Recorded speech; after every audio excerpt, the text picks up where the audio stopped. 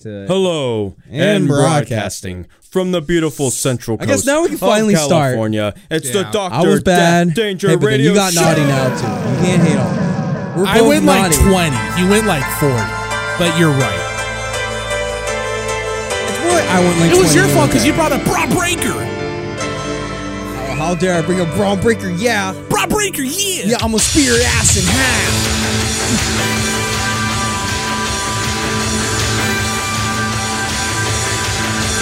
At least there's something good about WWE these days. Hey, hey, this is the bloodline, right? Oh yeah, them making the bronze medal title. Yeah, it's not even the fucking silver. It's the bronze. How's it going, listeners? Welcome to another episode of the Triple D Radio Show with their boys, James and Edward. Ed, what's good? What's on today's show? Hey, or tonight's show? Or whatever time that you are listening. Yes. What is on tonight's lineup? Hey, or today's lineup? Hey guys, I'm Edward. So hey, we've got a good show for you. I'd like to think we've got our. Oh yeah, did you get a hot or not? Yes. Okay, we have hot or not, Mm-hmm. and then we have the CAR, which is going to be tying up some loose ends in a roundabout way. We have I ranked my Metallica albums, and you did too. No. Motherfucker, you do this every time. Sorry, my brain And totally forgot about the ranking. Sorry, I came in with hot or not, the album review, and our main event. What's our main event? Our main event is episode 2 of 7. Thank God of Supergroup. I say thank God because 7 episodes is the perfect amount to handle this level of dumb bullshittery. If this was 12 or 14 episodes, like say a Rock of Love, I don't think I'd be able to handle it. And listeners, if you want to look into the description, those are timestamps where you can jump forward to any part of the show. Yeah. All right, but where are we at now? Well, I ran down the car, so now I don't know. How was your week? How's my week? Well, it's kind of half week for me. But how about since we last talked on the podcast? Yeah. I actually had an enjoyable, relaxing weekend. So nothing for me to bitch about. Yeah. I haven't dealt with anyone too wacky, so no. I've been doing okay. Yeah. Knock on wood. I've been doing okay. How about you? I had a moment of insecurity on Sunday about my music taste. I was doing some. Were you talking to a lady? No. I was. Were you talking to a dude? No. I was doing some door dashing in the town. You were talking to a customer? No, I was doing some door dashing in the town over, and I was trying to get on time because DoorDash tracks, how on time you are with orders. So I get there, and I don't remember what I have on. I had a Beatles song on because it just came up on my shuffle, and I open the door. I go to the customer's door and let it go. Music's playing, whatever. There's some Mexican dudes working on their car over there. And the insecurity part comes in is because right when I get in the car, and keep in mind my volume's at like 20. Yeah. As soon as I get in the car, a Leonard Skinner song comes on, but not like their old ones with like Ronnie Van Zant where they were like Southern rock. No, it's one of their newer ones where they're like super country. And I felt so, because I've mentioned it before, but obviously, I'm Mexican, but I've got pale skin. What town were you in? Santa Maria. Santa Maria. And you're sitting there like, I'm listening to Leonard Skinner. I fly like a green bird, yeah. Yeah, and I got some vatos in jeans that look 20 years old working on a car over there, and I felt so insecure. So, and thankfully, and I'm not making this up, this is what happened. I hit next on my playlist, and my playlist decided to give me Death Clock, so I felt a lot better. Oh yeah, you felt more sicker. It's like, all right, I went from New Skinner country to now this. Well, because the way I told it to my dad was like, I know they didn't, because I didn't even see them glance at me in my peripherals, but yeah, like they give a fuck about you waddling up and dropping off some but food. I didn't. In my mind, I'm thinking to myself, man, I just feel like they heard that song come on, and then they see me walking by, and they're just like, mírale güero, and I'm just like, oh, I don't want to think about that. Oh well. But yeah, no, the only time the only times I felt insecure about my music was when I would be at Barnes in the receiving room and I'd have my music playing, because everyone always had to comment on how eclectic my music taste was. Because it'd go from like we're talking it'd go from NSYNC to like death metal demos from Europe, and they'd be like, it'd always be a thing like, oh, can you turn it down?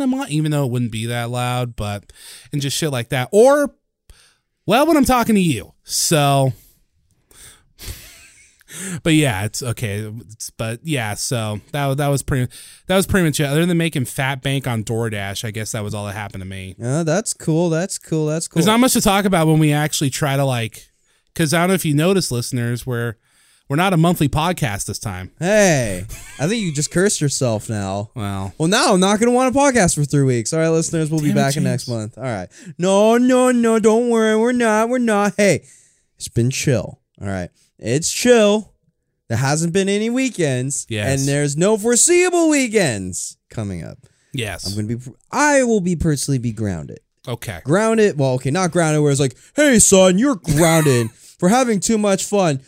But Dad, no. Now get in your room. Okay.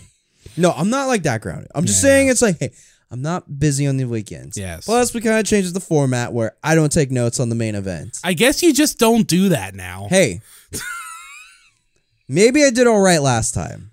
Yeah. You listen to the podcast back more than I do. I think, that last episode peaked at Hootie and the Blowfish, but it was pretty good. Hey. The episode brought up Hootie and the Blowfish, all right? Not every now and then do we get like superstar fucking band manager Doc McGee. Legendary band manager Doc McGee, where he does whatever fucking Motley Crue and the Scorpions. I think I remember it was Kiss, Bon Jovi, Motley Crue. It was Motley Crue, and then it was Skid Row, the Scorpions, and then Hootie and the Blowfish. Yes, which that was like, all right, there's a stark difference. Hey. That wrote itself, all right? Yes, it did. Now, talking about insecure music opinions, how about we go in the hot or not? Oh, sure. All right, let me get that Let's buffer. Let's get Jake. That's hot. That's hot. That's hot. That's hot. That's hot. That's hot. That's hot. That's hot. That's hot. That's hot. That's hot. This is hot. That's hot. That's hot. This is really hot. Hell yeah. Oh, yeah, I guess Jake changed his profile picture. I was getting very distracted by now. I was like, hey, that's not Sad Boy in the mailroom. Yeah, he changed it to show off his ink. Yeah, it's like, look at that, Mr. Hot or Not. And his questionable facial hair. Yeah, it's like, Mr. Hot or Not has tattoos. What a Mr. Hot or Not guy right there. Inked up pretty boy. Hey, what up, little inked up pretty boy? Inked up white boy. Inked up weirdo, all right? All right, what you got for us this week, Mr. Hot or Not, you inked up white boy?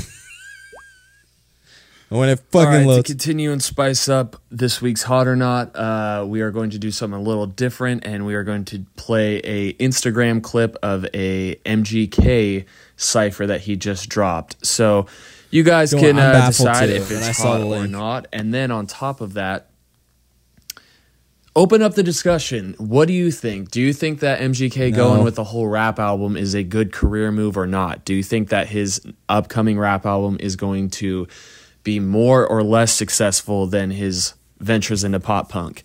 Keep in mind, Tickets to My Downfall is probably going to go down as one of like the most important pop punk records ever. Look, in 20 years, that's what it's going to look like. Maybe not so now, but his second pop punk record didn't do as well. So, yeah. Do you think MGK is on the up and up, or do you think he's on the downward spiral? See what I did there, Ed? And then just to kind of keep spicing up the Hot or Nots, I don't really know what I was going to do for next week. I was thinking like the 1975 punk song or something else like that. But Mr. Hot or Nots TBH, I figure I would put the genre in on TikTok. He had a good run. I'll just listen back and choose what you decide. A because here's the thing with these Hot or Nots, okay? Because James only listens to his extreme shit, and like he only gives hots to stripper fight music. He's very and meme songs. Let's be very fair. Predictable. So I don't want to just jump to that. While Ed, you do tend to be more eclectic, so you usually will give more hots. At the same time, I think you mainly dig your stuff that isn't as modern. So you guys let me know what you want to do. You both come up with something. What? How about this? Task me with trying to get a hot from you guys. No. How about that? He wants us to So do you both his come segment together, for choose him. the genre or the time period or whatever, but task me with the task of trying to get a double hot from both of you, and we'll see if I can get it done. So we'll make a game out of this. All right. And that's all I got to say. Roasted, boom. Trying to remember what's the last double hot we agreed on. I'm sure some stripper 'Cause fight I music. know for sure we've doubled on knots. I'm just saying.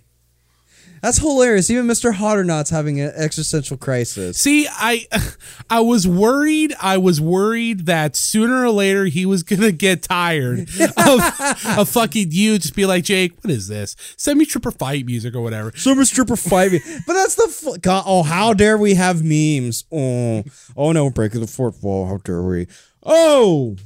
Can a podcast have the fourth wall? Oh no. I don't know. So I'm sorry, But Mr. Hot or Not. He wants us to listen to an Instagram clip and then have it. Yeah. Okay, I'll be honest. I'm like laughing. It's like, what? Okay, I'll be honest, Jake. I like the idea of encouraging discussion outside of, oh, is it just hot or not? Because sometimes I feel like me and James, like we give her hot or not, we give it bit, and it's like, oh, is that it? And it's like, yeah, I guess that's it. So that I'm okay with, but I guess click that Graham clip, James. Hey, I'm on that, all right? I guess so. How can I be Homo sapien? I'm high as an alien. Yo, he's Both of high my as an lungs are in alien. training. I'm burning pounds, but not inside a gymnasium. This off the cranium. This is a nuclear weapon. My bars are uranium. I'm spitting barred fire. This must uranium. be House of the Dragons. I'm a Targaryen. I don't deal with pussies. I'm not a veterinarian. But I might educate and slap a pussy boy like a disciplinarian. I got a lot of skater homies that'll hit a ramp. I swear, it sounds like Jake wrote these I got a bars. lot of mob ties. Put you up under the sea with Ariel. I got syrup in my cereal. Yeah. I blow an O like a Cheerio. I shook his hand but didn't like his vibe. So I like used a antibacterial. I don't have much commentary. I'm like low-key actually focusing when he's saying. Keep on trying but dying. I'm telling you, this is a burial. There you go, laying 6 feet while I stand 6'6", and these new kicks sitting in a double R with a double X roof print. Cigar in my mouth at the cover of the Surprise, blueprint. surprise, I guess MGK's a good rapper. Surprise, surprise. It's not like MGK was like rapping for like over 10 years before he did the pop punk thing. And that was it. I don't know if I ever told you this, but the first time I remember hearing of MGK was when Kevin Owens pop-up powerbombed him through the announce table like 9 years ago. Oh my fucking God, was that 9 years ago? I don't know if it was 9 years ago, but when did he get called up? I don't know. Like 2015 or some shit? Oh God, it's been a minute. But Because that was way. during John Cena's U.S. Open Challenge. All right. Hey, Mr. Hot or Not gave us some tasks. Listen, he opened. So what'd you think about this? Listen, he opened up with the line, "How can I be Homo sapien? I'm high as an alien." That gets a hot. I'm being completely serious. The lyrics were funny, and like I said, he's a good rapper. My only critique is that beat was kind of trash. Yeah. I don't really, but I like a little bass in my hip hop, which I feel like I shouldn't need to say because I thought bass in your beats went hand in hand with the genre. But yeah, no, it's a hot. He's a good rapper, and he made that lame beat work for him. So Yeah. That's Cool. like, you know what? MGK is okay enough where he makes a lame beat. All right. he got his ass ripped open by Eminem on that diss track shit. I know that was but- hilarious, and fucking all I could say right now is, you know what, beat was trash, and I was like, you're making me judge off a random cipher, Yeah. and I'm like, it's MGK, I don't even know what a cipher is. and I'm just saying, it's just MGK, so I'm like, you know what, sorry, no double hot, Mr. Hot or Not. Give me some anti-negative, all right? Yeah, no, maybe I'll give a hot on that one. You're treading territory of Jake being gonna just be like, you know what, I don't want to be friends with James anymore. Hey, just think of this. If Hot or Not goes away, I think your mom will be sad. One. Yeah. But then the show gets to become shorter. Well, the Two. show becomes shorter, and I feel like that'll give us more time to spend on the CAR. And It's not like we can't just ask someone else to give us a Hot or Not. I mean, my mom is undefeated. Yeah, there you go. But I don't know, Mr. Hot or Not's like, give me a decade, give me something. What will make you give me I a think- fucking double hot? Listen, How dare you? You're the one. predictable. Huh? You're the one you're predictable, huh? You're the one that needs to have that discussion with him. Clearly, What? I don't need no discussion with him. because this doesn't sound like a me and him problem. I think that's a him in the podcast, Raul. Okay. Incorporating. But what was his discussion topic? Something about his record, right? Yeah. It's like, so what do you think of MGK going back to just doing a rap album other than coming off from him being successful doing the pop punk albums? Obviously, Tickets to My Downfall might be heralded as like a top tier, iconic pop punk record from his time as history moves on. But the mainstream sellout, not so much. But it's not like that album came out like a year after and it felt why are you like making a bunch Jake of sound like the B-sides. FBI's most wanted guy? I don't know. FBI's most wanted. Sammy Guevara. Guevara. So, I wanted you guys to actually discuss this. And I'm sitting there like, I just want to just do a hot or not. We're going yay or nay, and then we just roast Jake. But no, we have to talk about MGK doing a rap album. So if I had to give my quick opinions on it, when do you feel like he's going up with it, or is he going down? In a way, I feel like it's a down because here's the thing: I don't know what motivated him wanting to do the pop punk record, but I will say when he made that first one, he did do the song with what's his face, fucking Youngblood. Oh yeah, that's right. And with Travis Barker. Yeah, and that song did very well. And I will say this, like you could say, oh, that record was motivated by how big that one song did. But you know what? I remember seeing some interviews and like hearing the album when it came out. I was like, you know what? This sounds like something he was like really like actually kind of passionate about and like having fun with it. And it's another side of him creatively, right? And yeah, second record wasn't as good, but it was like, you know what? It's cool. It also could be a theory. It was just a bunch of B-sides. Yeah. I'm in love with the emo girl. I will say this though. It could be twofold. Maybe he did those pop punk records and that's all he had to say, like in that genre, and he did all he wanted to do. Now he wants to go back to rapping. I will say though, and this is kind of what I default to, it kind of looks like a wimp move because it's like, oh, that last pop punk record didn't sell well. I guess I'll go back to being a rapper now. I will say though, to Jake's other question of, I think his new rap album is actually probably going to do really good because I think the pop punk records brought in newer fans, and some of them, not all of them, but some of them I think will stick around because, I mean, people know MGK, right? But I'm sure, MGK, I'm not a big fan of rap. They hear it's pop punk stuff and it's like, oh man, that's not that bad. So maybe some of those people will check out this new album or they checked out his old stuff. I don't know if it's going to outsell some of his classic rap albums, but I think it's in that sense, his new album's going to do well. But I don't know. I don't know if down's the right word, but it definitely kind of feels like a step back. Just because it could come off. I don't know what's in his head or heart, but it could come off as, oh, this new thing I tried didn't do well the second time, so now I'm going to go back to what's familiar. If you ask me, if anything, it's just a lateral move. That's just kind of it. Like, I don't feel like it's a step back. I don't feel like it's the end of MGK's career. No, yeah, I wasn't saying like, anything. Believe me, I think he's fine playing emo girl on repeat for like the next 5 years. He has better songs than that too, but at the same time, it's like, what song is better representative of that time period? And it was with Willow Smith of all fucking people. Yeah. So, but either way, but if you ask me with MGK, it's just a lateral move. Mm-hmm. But it's just like, I'm sitting there, it's like, dude, right now I was like, what has MGK done in a minute? Nothing. He's just kind of chilling. Yeah, he's really he's just gonna do a rap album. No, he beefed with Corey Taylor. Oh, that was like a year ago. Oh yeah. So literally, if you ask me right now, it's like, oh, him actually dropping a rap album. It's like, it's a lateral move. I don't see if it's going backwards or anything. Was he gonna alienate some pop punk kids? Oh no. Wasn't MGK a rapper beforehand? Oh no. MGK did a really good pop punk album, and now it's like, oh, he wants to do some rap. I think it's just a lateral move. Yeah, MGK's doing fine, and like till he does another thing that actually moves that shifts the weight, like Tickets to My Downfall does. Yeah, I think right now MGK is just kind of plateaued. Yeah, sure. Like, can he go further, more up? Sure. Is he going to go back? Whatever. I have a feeling Tickets by Downfall will be fine. I think MGK's done his job. I think MGK was fine being a rapper and doing celebrity appearances. Yeah. It's not like it's not like I didn't know of him beforehand. Yeah. So if you ask me to discussion, it's just more like, oh, it's just a lateral move. It's just, hey, he's making noise. It's not like he's going to collab with other people. Yeah. Plus, I don't know. Is that like pop punk revival thing? With like the new artist kind of dead? Low key, yes. Yeah. I'm like, it doesn't feel like it's fresh. It kind of might have ran its course. So you know what? Maybe Did that even last? Maybe in that sense, you know what? That might be even a smarter move. Did that pop punk revival last even 2 years? I think it lasts 2 years and call it good. All it did was just made a bunch of boomers like Jake get excited for when we're young. Hey, that was the most he's ever partied in his whole life. Like, he went hard in his 30s than he did in his young'em state. And I now, think that's what I said. And then now getting stoked on like Blink reuniting.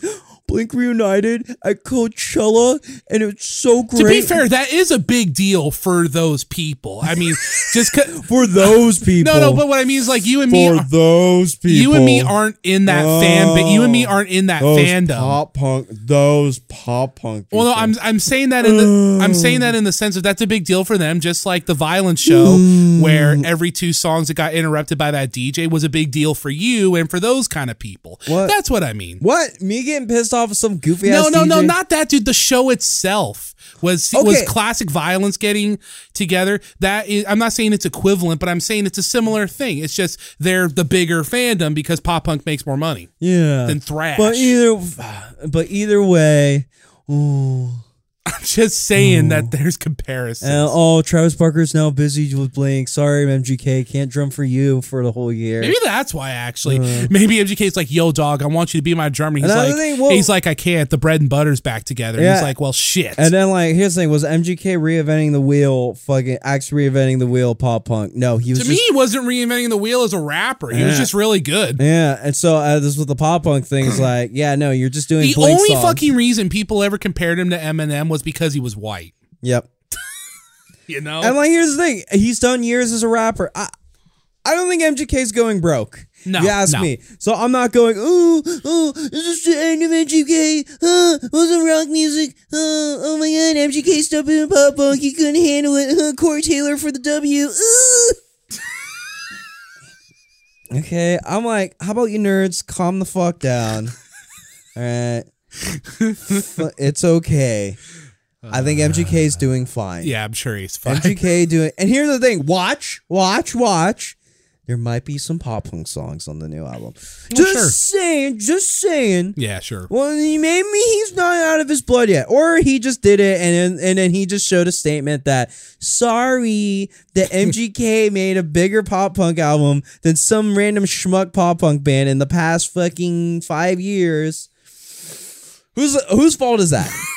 Whose fault is that? Yeah.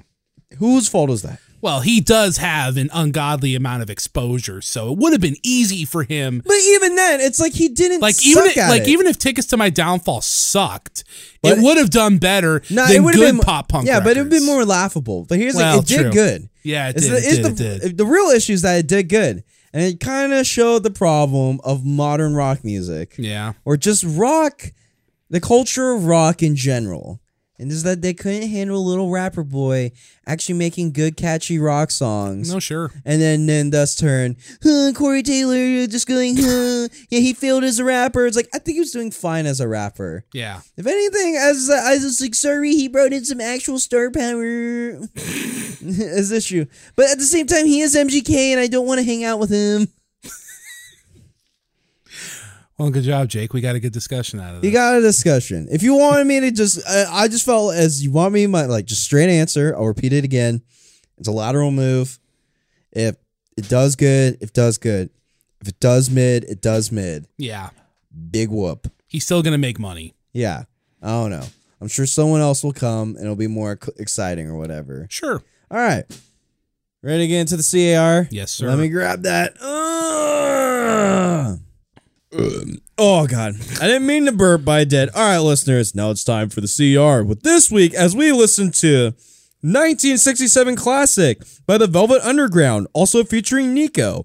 The Velvet Underground and Nico. Yeah, that's what the album's called. Is that literally what it's called? Yeah, it's called the Velvet Underground and Nico. Wait. Is it like the history? So the history of that is that I'm gonna just play it. You can sure. Nico, the lady. How about you fucking play? Sorry, I'm yelling at my phone. Nico was a friend of Andy Warhol who produced this record, and Andy was big in the New York scene at the time for working on New York. He was an artist and stuff. He also worked with some music, and he also was making some experimental films. Well, Nico came over from I think Germany or something. What kind of experimental films are you talking about, bud? I don't know. I've never seen them, but Hey. well, okay, not John Waters kind of experimental film. John Waters. Okay, John Waters made the John Waters, the fucking Pink Flamingo guy. Yeah. Did he do any other movies? Well, he did. I thought he directed a Tromolo film or two, actually. Well, experimental as in just weird, random shot. For at the time, shocking, like depraved things and whatever. But so Warhol was a friend of the Velvet Underground. And he was also a friend with Nico, and he heard Nico sing somewhere. Good morning. He heard finally Nico. Got it going. He heard Nico sing somewhere, and he went to Velvet Underground. And he was like, "Hey, I think maybe this record of yours you guys are doing, maybe you should add her in on it." Yeah, come on. And they bud. were like, "Okay." So that's why why. not? Yeah. Because they had been around for a bit. That's why the record is called The Velvet Underground and Nico. And this record cover, specifically with the banana, is one of the most iconic record album covers of all time.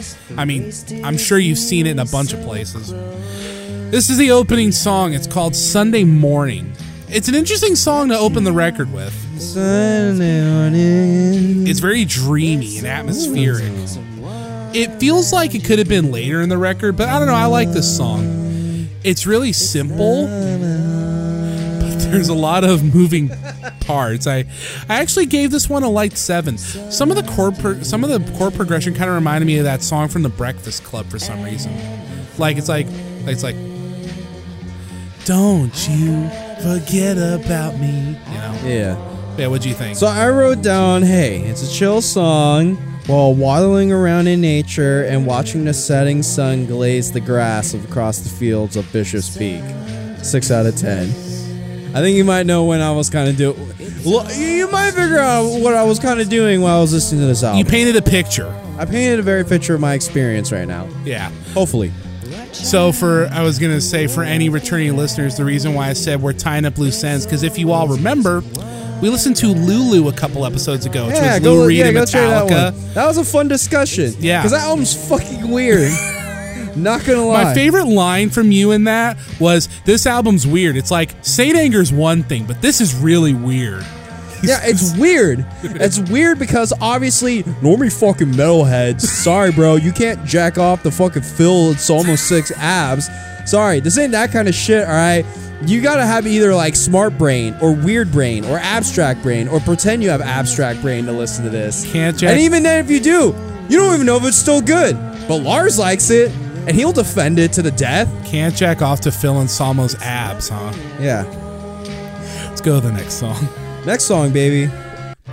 This one's called I'm Waiting for the Man. You waiting for the man? So apparently this song is described as quote-unquote a tough garage rock proto-punk classic. Oh, yeah? Is about trying to score heroin in Harlem. Oh, yeah, this is very tough. So that's neat. Well, for the time period, I guess. I don't know, you trying to score some tar and heroin right now? And grab a good old pizza pie. So it's...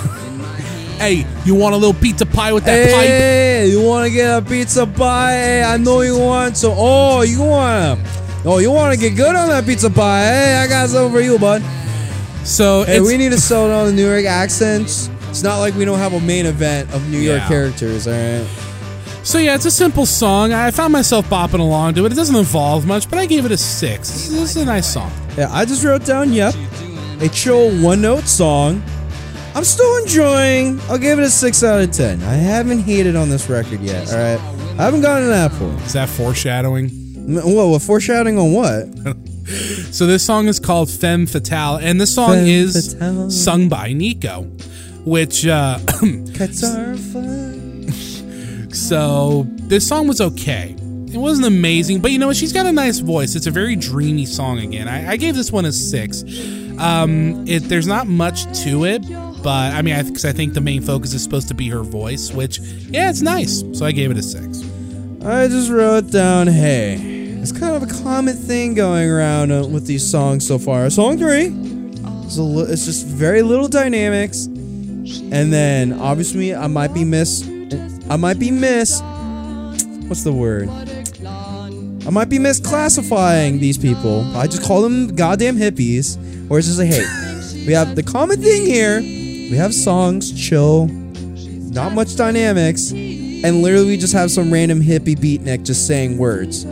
I'll give it a light 6 out of 10. It's not lighting my world on fire. Alright, just say. But hey, next one. Venus and Furs. Yeah, this is one of the more, this is one of the classics off this album. This is a classic? Well, you didn't like it? Oh, no. Hey, I have a review. So, okay. So, I really like this one. It's on a record where it already sounds so different than whatever was out at the time. This song, like, sounds the most different out of everything else on the record. It's really simple and it's drony a bit, but I don't know, it really stuck with me. It was a good earworm. Lyrically, this song is basically a BDSM love song. The name comes from this famous, I think, French book that's called Venus and Furs. It's about S&M. I don't know. But yeah, I actually gave this one. It doesn't sound like it now at the beginning, but I really, I gave it time. It grew on me. I gave this one a 7. I really dug this song. So, you keep giving me a lot of good, thoughtful descriptions of, actual back history on the songs. While I sit here and go bro, this is just so drony and just Lou Reed saying stuff. I just wrote down, you know what? Yeah, I kind of got bored. 5 out of 10. Maybe it didn't need to be almost 6 minutes. I'm not sitting there hanging out with Andy Warhol and chicks with titties that are out doing acid, alright? I'm just some schmuck. These guys were doing more than acid. Sorry, I'm some schmuck that did a friggin' 8-hour shift, and now I'm having an actual day where I can go take a nice hike, and this is what I have to listen to. Just saying. Maybe my mood. I might have got a little bored here. This song asked for a lot, but it seems like you enjoyed it, alright? You gave it a little bit more patience. I did. Maybe you sat down and you went on a journey. I unfortunately was walking. So now, Run. So, it's funny, after that last song, which was so different than everything else, we get this one, which is like a straightforward rock song. It almost feels rockabilly. Like, it's not rockabilly, but it reminds me of it. It's like equal part garage rock and equal part psychedelic at the time. I liked it. It's simple, and as it goes on, again, giving it that patience, there's an understated chaos to it. It gets real noisy, especially when Lou or whoever the rhythm guitarist was, I forgot his name, just start ripping it onto the guitar. I gave it a strong 6. You have to have a little patience with this record, but 2 things. 1, I think it's pretty rewarding, and 2, hey, it's not 6 to 8 minute songs like 72 Seasons. Are you sure? There's only 2 songs on here that are 7 minutes. Oh, I'm just saying, that's 7 minutes might be a little long. Everything else is between 2.5 and 5. Oh, I just wrote down, hey, when it comes with this song, I don't know. I don't know where you got the rockabilly vibe. Because obviously it's the beat. Well, either way, you bringing that in just made me go wait, this rockabilly? Even rockabilly has a little bit more energy than this. Well, to me, it's just a little low energy. I'm not hating. If you love the song, dude, totally love it. No, I thought it was okay. I gave it a 6. Yeah, I just wrote on I just know when it came to this song, I was like when you think the song ends, it just keeps going. I know what part you're talking about. Yeah, I'm being sketched with this record. 5 out of 10. It just was okay, can we go on to the next one now? I think you've hit all your notes and you're not going anywhere. Sorry, I'm not hanging out with Andy Warhol and freaking topless ladies fucking pounding acid and staring at his paintings. You just said that. Alright, so now. Or we're not at that old hookah lounge we used to play at. Yeah, I'm not sitting there going, wow, what a piece of artwork. A fucking picture of a banana with some with added contrast. Did you see what the original album cover was going to be? What? It was the same thing, except the banana was out of the peel, and it was red. I think I heard something they changed it because it looked too phallic.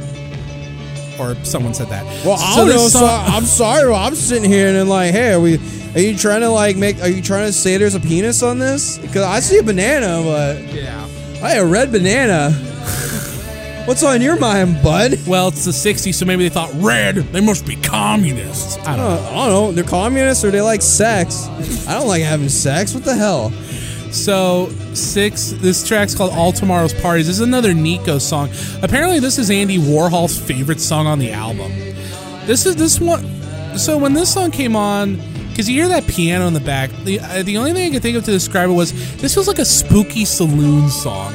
Like, it's not scary, but there's like a kind of like, with Nico's vocal style, there's something like spooky saloon. Yeah, spooky saloon. Hey, welcome. Hey, well, hey, welcome to the spooky saloon. How tough are you? Hey, welcome to the spooky saloon down in New Orleans. In NOLA.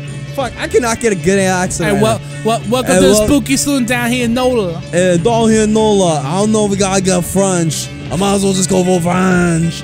Welcome to New Orleans. Welcome to the spooky saloon. Would you like a drink with us? Hey.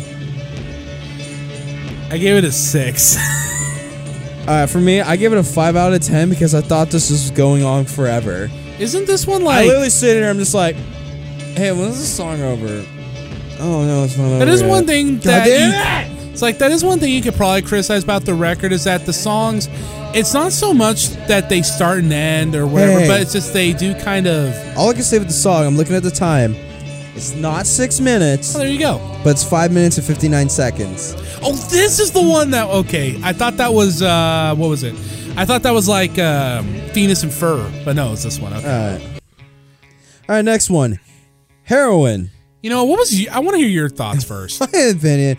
I wrote down, this is a nice song where you awkwardly stare at a couple watching at a pond while they're just while typing this out. Fuck this song, it was going on forever. High 5 out of 10 because there's a part of me that kind of like it. So I think I was painting a picture here. I was sitting here listening to this song and then I was awkwardly just staring at a couple sitting on a bench staring into a pond while typing this out, and I'm just going, yeah, this fucking song goes on forever. But maybe, something that kind of made me vibe. Just enough where I was like, not just give it another 5 out of 10 or just hate on it. I gave it a high 5 out of 10. Yeah. That's what I thought of this song. So I love this song. Oh. Maybe that's why I liked it. I think it's some of Lou's best lyrics on the record. Why, I like how drugs. What are you, a druggie over there? I like how the song you do some smack. I like how the song. Or you like some dope. I like how this song starts slow like this, but it like you picks pop up. Some pills. Oh my god! So it picks up, right? But then Your mom even listens when to this, you do drugs, don't you? Your mom listens to this podcast, all right? Listen, man. All I you have premarital sex. Listen, man. Who all would I do that? wanted was a Pepsi. You're smoking your marijuana cigarettes. Okay, sorry. I was having. Do you need a moment?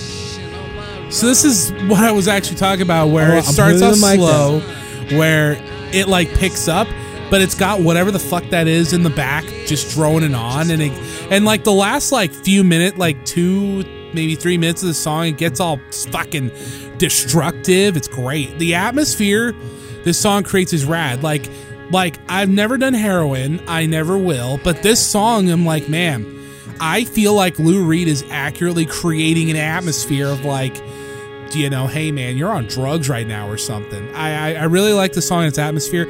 I actually gave this song an 8. It's the best song on the album for me. I just like it. Sick. All right, I'm back, baby.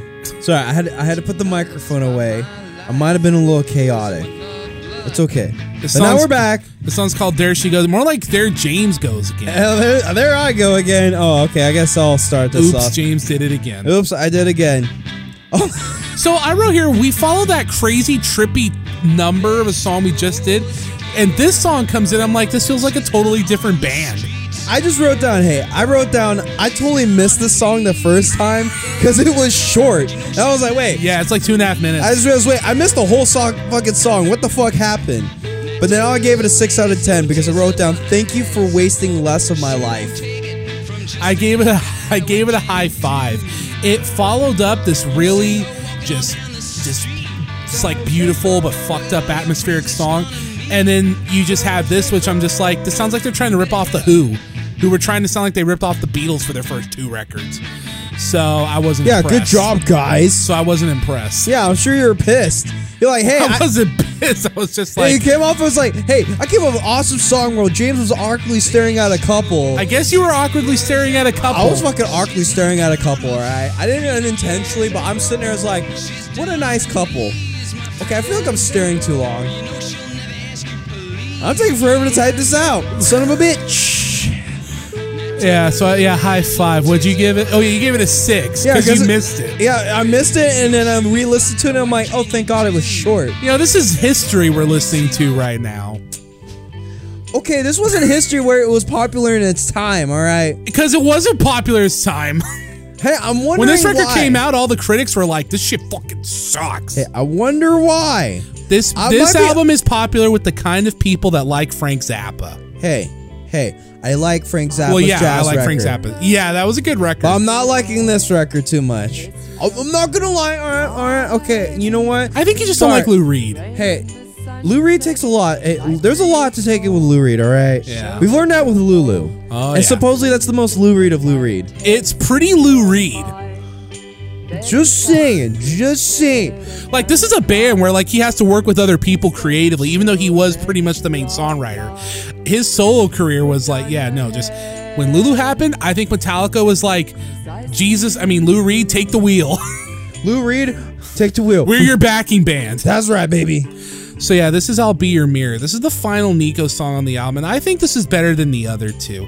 It's mellow, and it's not really that different than the other songs she's done, or even the other simpler, mellow songs on this record. But its simplicity was endearing. I gave it a 6. She has a nice voice. So for this one, I wrote down, I'm kind of fading out over here. 5 out of 10. Oh, you must have loved the last 2 songs. Oh my God. I don't know. Let's see. Next one. You want to say this title? I don't know. What is this title? So next one, we have the Black Angels Death Song. Hey, doesn't this sound like the last song on Lulu? I just wrote down, here's my review.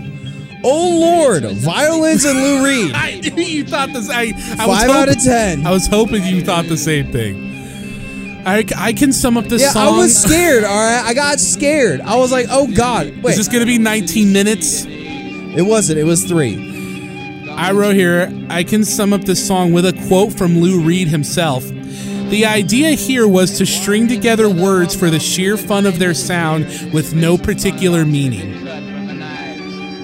Which I feel like, depending on the person, you could be like, isn't that all of Lou Reed's songs? I don't think so. I think we tried to listen to some other Lou Reed songs, and no, there might have been more pattern and structure. Yeah. So, yeah. Not here. Oh, my ass. There's also parts during the song where Lou just directly blows into the mic, and I don't know. It's not. I wouldn't return to this one. There is a funny story about this song. So they got a gig playing at a. Cut my tits off like this I'm part. Something Boris Karloff. There's a funny story about the song. So they got a gig playing at like a bar for like a couple nights or whatever, and they played the song. The bar manager or whatever was like, didn't like the song, so he was like, "Yeah, can you guys not play that song?" And then apparently they proceeded to play the song again with quote unquote a vengeance. So says Wikipedia, and they got fired. Anyway, I gave the song a 5. I didn't really care for it. I gave it a 5 out of 10 too. Did I already say my rating? Oh well. Yes. Oh, thank God. The last song, aka The European Sun. The song. I feel like you're going to have a little bit more insightful. Sure. So here, let me just say it. I was going to give this song a 7 out of 10. For being the last song, and then for the most part, for not being half bad. Yeah, it's fun. But then I realized it was 7 minutes, and then I hated it. 7.5. Yeah, 4 out of 10. I gave it a fuck you 4. went from a 7 to a 4? Yeah. Fuck. I was very pissed at this song. I was like, God fucking damn it.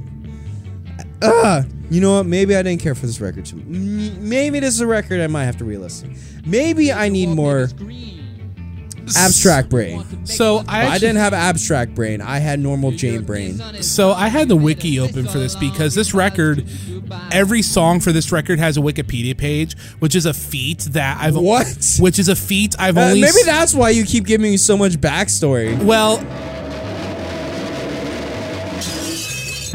that sounded like the Yeti from Rudolph, but I was gonna say that was the song, people. That was the song.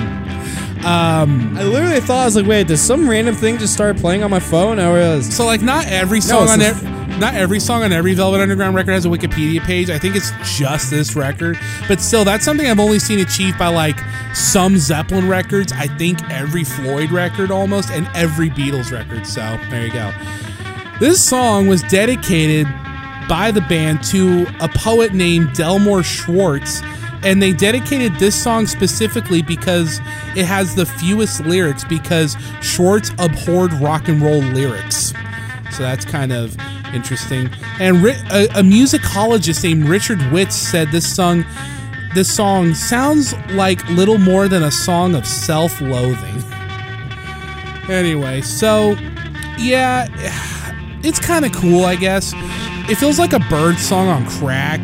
This song at its core is just 7.5 minutes of just fucking around and jamming, which is funny because if you go to this one, it says on Wikipedia page, this song could be seen as a precursor to the band's next album and to a song on there named Sister Ray, which was a 17-minute long rock improv.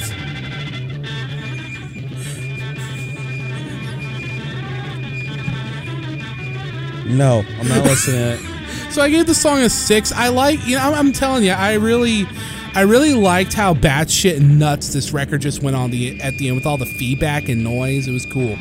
That was my thoughts. Although, if you weren't feeling the rest of the record already, I guess I can understand why you'd go from giving the song a 7 to a... Is it a 4 or is it a fuck you 4? Oh, it's a fuck you 4. Okay. I hated it. Because it was like, damn it, it's 7 minutes. Fuck you. So... And that's their intention. You know what? They're fucking with you. And I was like, oh, hey, this isn't half bad. But I realized, oh, no. You're doing this forever because you want to fuck us. It's actually almost 8 minutes because the song's like 7 and 49. Oh, yeah. As I said, just want to fuck us. So, what's your overall opinion on this album? So, out of a score of 110... Ironically enough, this album ended up getting a 69. Nice. So, I'm going to be honest. When I listened to the record, it took a bit, but somewhere between Venus and Fur and Heroin, I was like, you know what? I feel it. I can feel like why this record would have been an influence on. Like, I'm thinking of all the bands that I've either listened to or have seen hearsay through from Wiki and interviews and stuff from places. We're talking punk bands, indie bands, a bunch of different like shoegaze bands and the like.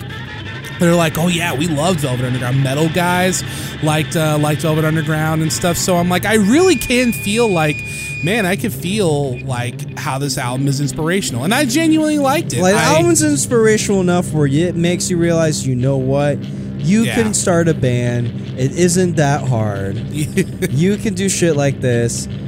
It's the famous quote about someone made about this record when it was revisited years later was like, yeah, this album didn't sell well when it first came out, but you know what? I guarantee you, everyone that bought that record when it came out probably started a band. Now, were those bands good? We don't know. No. But sometimes starting a shitty band, you can leave and start another band, and sometimes you can make a better band, and so on and so on. So I feel it. I'm all about the Lou Reed Kool-Aid, and it wasn't just him. Oh, you're on that. It wasn't just him on this record. I've listened to some of his solo stuff, and he has that Prince problem where it's like, man, when he makes something really good, it's awesome, but it's sometimes a lot of crap because like Prince, I love Prince, but he has a lot of stuff where I'm like, yeah, this is just kind of boring and self-indulgent. But yeah, no, I like this record. Now, would I listen to every song again? No, I'd only listen to like 3 or 4. But I really liked it. And it's finally it's a CAR where it actually lives up to the classic part of that. So yeah, I liked it. And now be the yang to my yin. Oh yeah, no, I didn't care for it. I thought you'd at least like how noisy and like how proto-punk it was. Yeah, but like it's so low energy though. I like a little bit more energy in my life. There's energy. It just maybe doesn't reflect in the percussion, but there's stuff that it and like the guitars do where it's like chaotic. I mean, it was definitely chaotic for the time. Yeah, but like literally, it's like you hear them like being chaotic right now, and it's like you hear them like wheeling away. But I can imagine just a guy just standing still, just going ding ding ding ding ding ding ding ding. Yeah, I could see that. Like freaking right up on his amp or so. Like it's not too energetic for me. It was a little too low energy for me, and it just made me think of Lulu, where I literally think there was like, oh my god, did Metallica literally just want to make a Velvet Underground album? It sure sounds like it, doesn't it? Yeah, and I'm sitting there, I'm like, Jesus fucking Christ. As I said, it's not my thing. I don't got the Lou Reed. I don't drink the Lou Reed Kool-Aid. Yeah. I don't have freaking abstract brain. It's not my thing. Sometimes I can get abstract brain, and I can sit there and enjoy it. But I have to get in the mood, and if I'm just kind of sitting here, just like taking it at face value, how I do for most of these CARs, it was not a winner for me. I kind of wouldn't recommend it, but I wouldn't stop anyone from listening to it. Yeah. I think that's the most I can say. Yeah. Anything else? No, just that it makes sense, I guess, why, because a lot of bands and musicians I love these guys. Like Billy Corgan likes this, Smash You Puppet Shred Resident likes this, Sonic Youth likes this. So I guess I think I liked it a little more just because it resonated with my music taste already. So. Yeah. Like, I listen to some noisy stuff. Keep in mind too. though, everything Lou Reed has ever done is polarizing. So the two totally different reactions. Not only am I not surprised, I think Lou Reed encouraged that. So I'm just, as I said, it's just my biggest gripe. It's a little low energy and it just doesn't grab me. Yeah. Well, either way, listeners, we're gonna take a break and then we're gonna get into the main event. So we'll be right back. Yep. Previously on Supergroup, 5 rock and roll strangers touched down in Las Vegas. How's it going, listeners? Now it's time for the main event. Wait, you're recording? Hell yeah, right now. The drummer, Zeppelinaire Jason Bonham. Is this what you're doing for the recap because you didn't take notes? What? What? I'm just saying. What, you don't want the listeners to hear it? Yeah, Hair Metal Golden Boy. Me playing in a band with Ted Nugent is like playing in a band with Santa Claus. Yeah, what does that mean? I feel like these guys deserve me. They're all virtuosos. They all got a lot of piss and vinegar. Put it out, I'll whip it out. I got me a rock and roll band. It's a Supergroup. Into the mix. Here comes the brains of the operation. Oh my God. Legendary rock manager Doc McGee, who delivered the Yeah, that's the same guy that, like, managed all the bands with Hootie and the Blowfish. Play a show. The first jam session saw Ted's old school clash with Evan's new God, school. the show is very loud. Yeah, it's supposed to be loud as like rock and roll. Yeah, I guess so, you guys. Yeah. When the new PR team suggested an image makeover. Be nice. This is as nice as it gets, baby. Despite the distractions of Sin City. Come on, Scotty, play with us. Oh, what, Scotty? You don't want to play with? Want to play with something? In the universe of hate. Yeah, right. 5 rock stars. 1 gaudy house. This is the ugliest house I've ever seen. 12 days. No second chances. Can they pull it off? I think it's going to be tough. This is Supergroup. All right, Ed. I guess it's now time for the main event. All right, episode 2 of Supergroup. What's good? How did the show go? Other than obviously the recap right there. It went shitty because this is a terrible television show. Oh my God. Fuck yeah. No, this show's fucking terrible. This episode is debatably worse than last week. Cause, well, let's get into it. Let's just get into it. How did the show start proper? So the next morning, Ted is up like dumbass early in the morning. Yeah, we have fucking Ted Nugent just going, how's it going? My name's Ted Nugent. I'm still in hunting season mode. Still in hunting season mode. So that means I go to bed around like 8 and I wake up around like 4 and it's like, you know what? I think it's usually with me when it comes to the hunters and stuff, it's just that we're the really irresponsible ones are the ones who sleep in. So you know what? I'm about to wake everyone up while playing some loud guitar. And what did he do? He plugs in his guitar. He yells, "Rise and shine, motherfucker," and he plays the national anthem very loudly. Yep. And then you just have Scott, and only Scott Ian wakes up and goes, "Oh my God. Oh my God, this is awesome. Oh my God. Oh my God, New York, Scotty in New York. Oh my God." He says, "I'm living in a house where Ted Nugent's waking me up with the national anthem. Ha ha ha. My life rules." My life rules. Okay, Scott. Thank you, Scott. I think only Scott Ian's the one. Well, okay. I guess Sebastian Bach, which I'll just call him Baz, is like the only one that actually gives a fuck about. Didn't Evan call him that throughout the episode? He kept calling him Baz. Oh yeah, Sebastian. Baz. Well, either way, they're waking up. Yeah. Except I recall Evan, but you lead away. So everyone is waking up, getting coffee, and now we got a problem. Because I'm going to assume, because VH1 is so stupid, John Bonham is apparently technically on tour with Foreigner now, or something. Wait, is it Jason? Jason Bonham. No, yeah, Jason Bonham. Yeah, you said John Bonham. I'm like, ain't he dead? Oh. He's always alive with his music, man. He's alive with his music, man. But yeah, Zeppelin forever. So he's just sitting there with his cup of coffee going, oh, so gents, I have to go run and play a 2-night gig with Foreigner later in the week, so sorry about that. And the dates can't be moved, so he's going to be gone for like 2 or 3 days. So it's like fucking great. And it's like, well, fuck, we got a show in like 10 days, and we got to write a song. So, all right, let's hit the studio. Evan gets mad that Ted tried to wake him up at 10 a.m. Yeah, we just see Evan, and we just have freaking Ted just like, wakey, wakey, engine bakey, Evan. And we just have like Evan just sitting there, it's like, hey, I think it's disrespectful with you. I think it's really disrespectful. Hey, I really think it's disrespectful. You wake me up at like 10. Hey, I think us as a bandmates, I get it. You wake up early because your own thing, but I don't like sit there and like sitting there like disrespect you by going to bed early. You know, I'm really. All right, I'll fucking Evan. I have a fucking hog. I like porn star babes. All right, fuck you. I don't need to get up right now. I was raging all night with chicks. What were you doing? Oh yeah, you were clogging the toilet, weren't you? Fucking all-American shred boy. All right. I really like that Scott and Evan are both in this show because between them and also Paul Stanley, I feel like we have a complete. Cracking on a cool one. I feel like we have a complete spectrum of New York accents to work with. So now they're together. I'm trying to drink my mic right now. I literally was like, I took a sip and I lifted up my mic going and putting it on my lips going, what the fuck am I doing? So now they're together trying to jam. There's a bunch of yelling. You know, I think what they're supposed to do. Yeah. Most of the yelling is because Evan and Ted are having an insecure pee off about who's going to be the leader. Ted's words who's the band leader? Ted's words are, someone needs to be the chief, and I'm going to insist upon it. Not because I want to. Not because he wants to. Because I have to be. He has to. Ted Nugent just has to lead you guys. He has to lead you guys.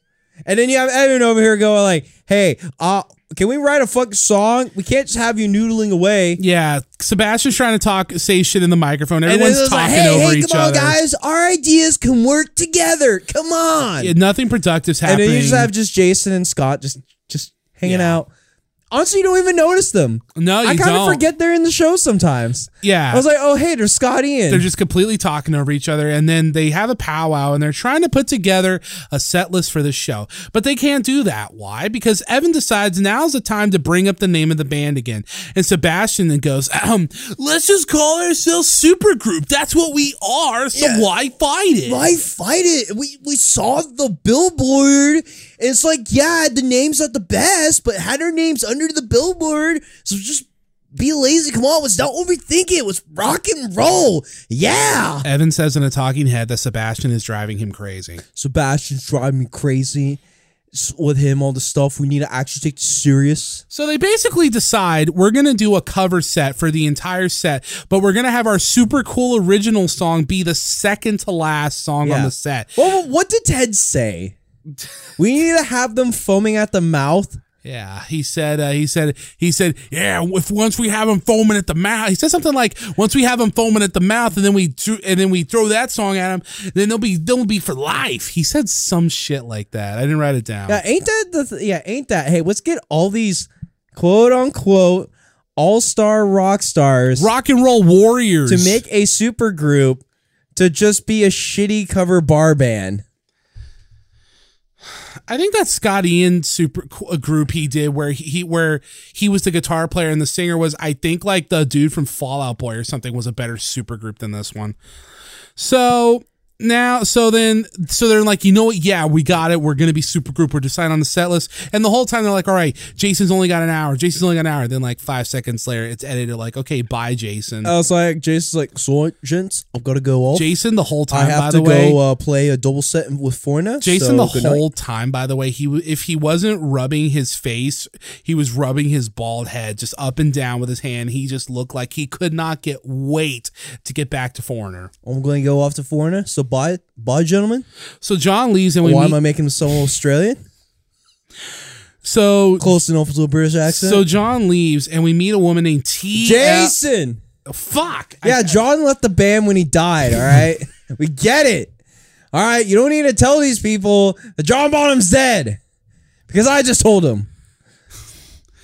By the way, viewers, we did go through the Led Zeppelin discography. Yeah, we got a back catalog on that one. Go check that out. So after Jason leaves, we meet a woman named TL, who's going to be the band's stylist, I guess. And hey, tell me if this doesn't sound like some deja vu, because like their personal chef that we met last episode, and like the PR lady, yeah, she comes out. Evan and Ted start being sleazies, and then like the PR people, and they're just sitting there, it's like, oh my god, whoa, we got what? So what? Oh, you try to help our? Oh, so you try to help us with our image, and you're already half naked. Shoot, this won't be a half bad time. But then like the PR and then people, you literally had Baz give her a big old hug, and then she drops, and then she like, it's implied that her boob slipped out. Mm-hmm. She's kind of wearing like, I don't know, what's kind of shirt? It's just an open shirt, no bra. Yeah. Maybe her boob slipped out, and you see Scotty Ian's face going, I saw a booby. I don't know if I should saw that. And then like the PR people last episode, she's like, okay, here are some of my ideas. And then everyone there proceeds to rudely and loudly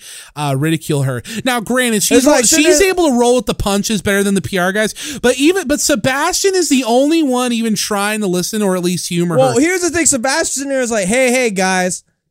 Hey, what's your idea? And you know who walks away alone with her? Sebastian. Oh, how does Sebastian have quality female interaction time? It actually while these angry nerds going, you're not changing my image. Yeah, you got Scotty in actually like speaking up. Is like, no, I'm not wearing that. You're not making me look like Pinhead. I wouldn't even wear that on Halloween. I'm like, bullshit. Yeah. I have literally seen you at a horror convention that I did volunteer work at where you dressed up like a fucking Mr. Hyde. You fucking lie to me. How about you shut the fuck up? I forgot you did that. Wear that goofy ass leather trench coat and knock off your fucking jorts. Oh no.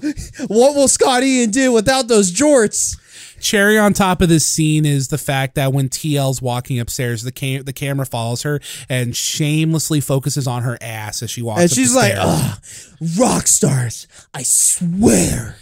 And then Sebastian starts talking to her about his $1,500 leather pants, and I was laughing the entire time I typed that. Was that the part where he's like, it's not just like double seam? No, he says this is how he says it. He goes, and these are triple, quadruple, quintuple, sextuple, septuple stitched. I love Sebastian Bach. So we cut to Ted acapelling. Oh my fucking god! Oh, you good? We cut to Ted acapelling some riffs to Scott, and Scott with a fat fucking grin on his face. By the way, I forgot to mention last episode, there's licensed music throughout this entire show. Yeah. It's not just generic shit like for like say Rock of Love, except when a couple Poison songs would come on. So during this part, I highlight that they are playing Queen's Best Friend, and it's like, ooh, you're making me live. That really sweet, heartwarming song. And then he just has Scott Ian just like, I'm Scott. Fucking damn it! I keep like fucking up the New York. He has the light New York. Yeah, you gotta remember he's got the.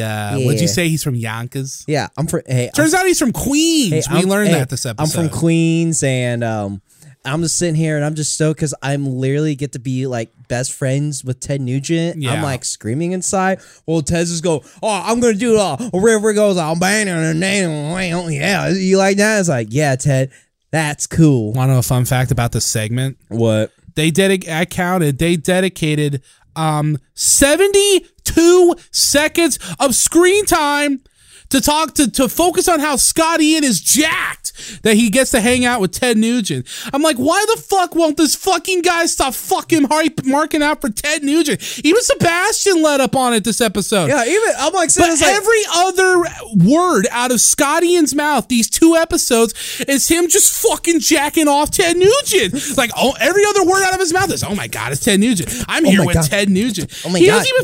Oh my God, it's Ted I'm like, Nugent. Scott, you have. Oh my God, he's workshopping riffs for me. That's so cool. I'm like, Scott, you have other. I'm like, Scott, you have other influences as a guitar player. The dude from Cheap Trick, Ace Young, and he has met them. No, you're telling me Ted Nugent, top tier, my favorite B-level guitar player of the time. Oh yeah. Oh yeah! Oh my God! We're workshopping riffs. Yo, let me show you my chart. Like, and Ted's like, cool. Now here's my riff. And just like, oh my God, that's so cool. My point is, it's stupid. Okay. Yeah. On to the next plot. And then Ted at the end of it's like, I hope they get these little bits of admiration. Everyone says because it's cute. The cuter the critter, the sweeter the meat, he said. It's not just an aesthetic. It's cute as protein. Thank you. Thank you, Ted. Thank you, So Ted. then we cut, and Ted Nugent gets his crossbow, and he takes him to a gun store. Yeah, we're going to go to Outdoor World. The store employees look incredibly annoyed that they're all there. Yeah, I'm sure because you have Ted Nugent just being annoying, or it's like, we're just trying to do a normal work day on. We're trying to sell guns. We're in Las Vegas. We're trying to sell guns to like regular people. Yeah, no. Well, they're at an outdoor store. It's not. It's not even a gun store. Yeah, it's an outdoor shop. Dude, it's basically a giant Bass Pro Shop. Right. Yeah. That's where they're at. Sebastian gets salty because 3 girls don't recognize him from being in Skid Row. He literally sitting there it was like, oh, you guys playing a rock band? What band were you in? It's like, oh, I was in Skid Row. And he tries to do, what song was he singing? And then he's just like sitting there and he's like trying to do like fucking I Remember You. Yeah, I remember you. And they're like, I remember you. Sorry, don't know that and one. He's like, you ever see Gilmore Girls? Yeah, I was a guitar player. Hey, that's where we recognize you. And he's like, wow, I met like these chicks that don't even know my band, but they knew my appearance at Gilmore Girls.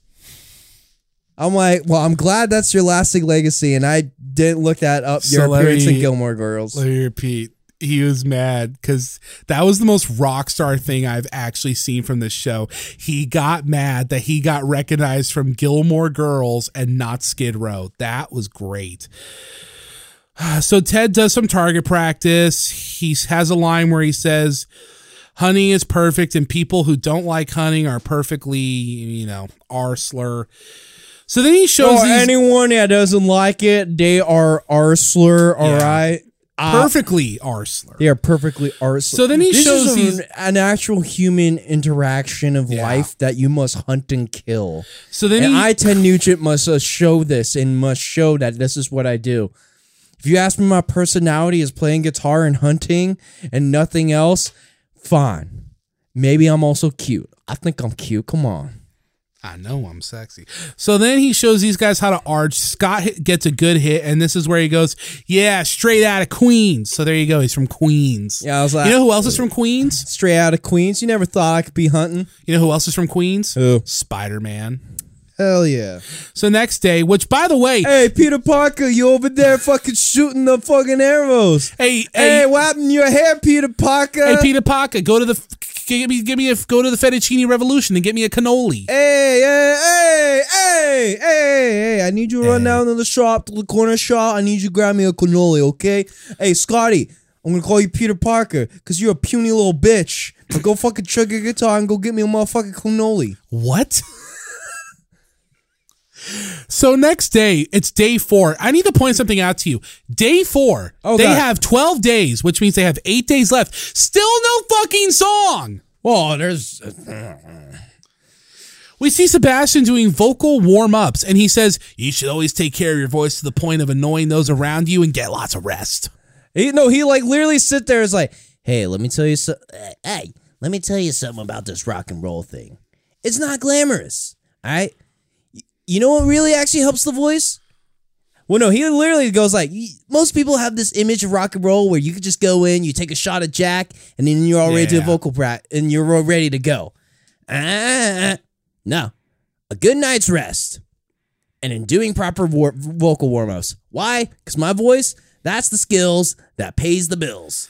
Sebastian. And he says like, no. Sebastian Bach. I want to get laid. Sebastian Bach has these moments. I want to get laid. Sebastian Bach has these moments where he feels like so like actually kind of like you're knowledgeable and down to earth. Yeah, but then Sebastian Bach is also the guy that got mad that he got recognized from Gilmore Girls and not Skid Row. Hey, this is also the guy where he's talking about where the skills that pays the bill. He's just shirtless at the pool and just in shades, just like relaxing in the sun, going, hey, having a good night's rest, and then just being able to like do this of like, wow, crazy rock star right here. That's guys. what I mean. He has these moments where he's like, oh man, you seem like a pretty approachable guy. I know what you're doing with this music shit. But then other times he's Sebastian Bach talking about his $1,500 leather pants. That'd be like $3,000 in the 2023 economy. Yeah, his like septuplet, whatever. Septuple stitched leather pants. Yeah.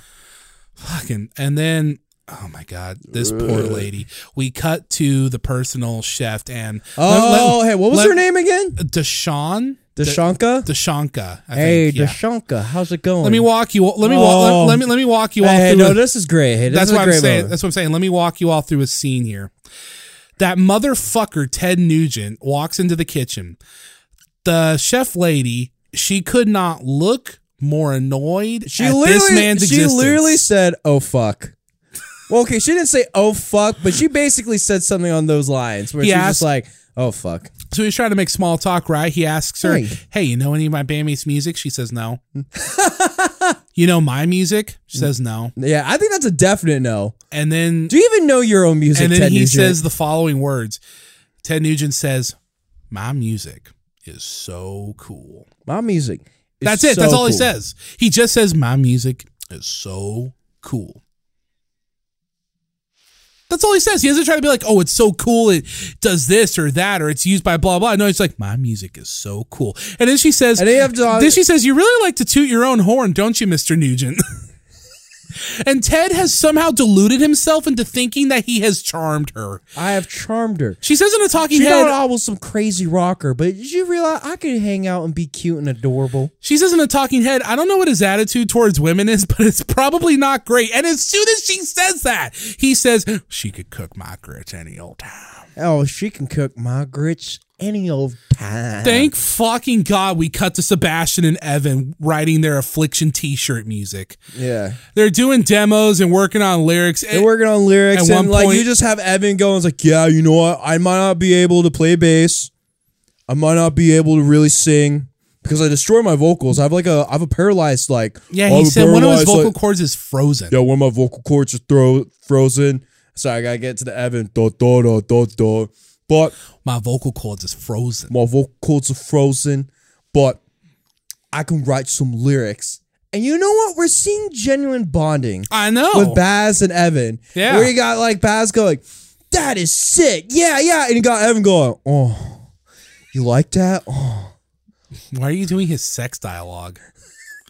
So then, and then at one point he says he says that Sebastian is Sebastian's biggest fan. Well, he's not. What? No, he said that. There's a point where Sebastian Bach said like no. Evan said that Sebastian is Sebastian's biggest fan. Yeah, and I wrote here. I said, well, he's not wrong. I think everyone coming into the show except for Jason might have a bit of an ego. Yeah. Even then, Jason's the son of John Bonham. I mean, I don't know if that's an ego or maybe that's impossible shoes to fill. So, and we really like spend some time with them and listen. Wait, are we at the point where they're tracking vocals? Yeah, and it's like, listen, we can roast the music and the lyrics all we want, and there's a lot. But I'll be honest, watching them work on the vocal aspect, oh my God. And they're talking about actually being genuine right now. Yeah, because they're talking about keys and notes. I'm like, listen, it's better than whatever the fuck Ted Nugent's doing. Oh yeah, no, Ted Nugent does nothing to contribute to the show. This was such a nice breath of fresh air. No yelling, no bullshit, just two dudes actually doing what the show wants them to do and working on music. It was nice. Now, then the vocal tracks. If you thought this show was stupid before, so they're working on the vocal tracks. Mm-hmm. I have no other way to summarize it other than Sebastian Bach, who really is a good singer, is having a tough time nailing these, I don't know, tough guy vocals that Evan wants. Yeah, because Evan's sitting there is like, no, I need you. Like, you know, it'd be really, really sick if there was like an octave down with your melody. Yeah. And then he was like, Evan's like, well, Evan, why don't you try it? Okay, I'll try it.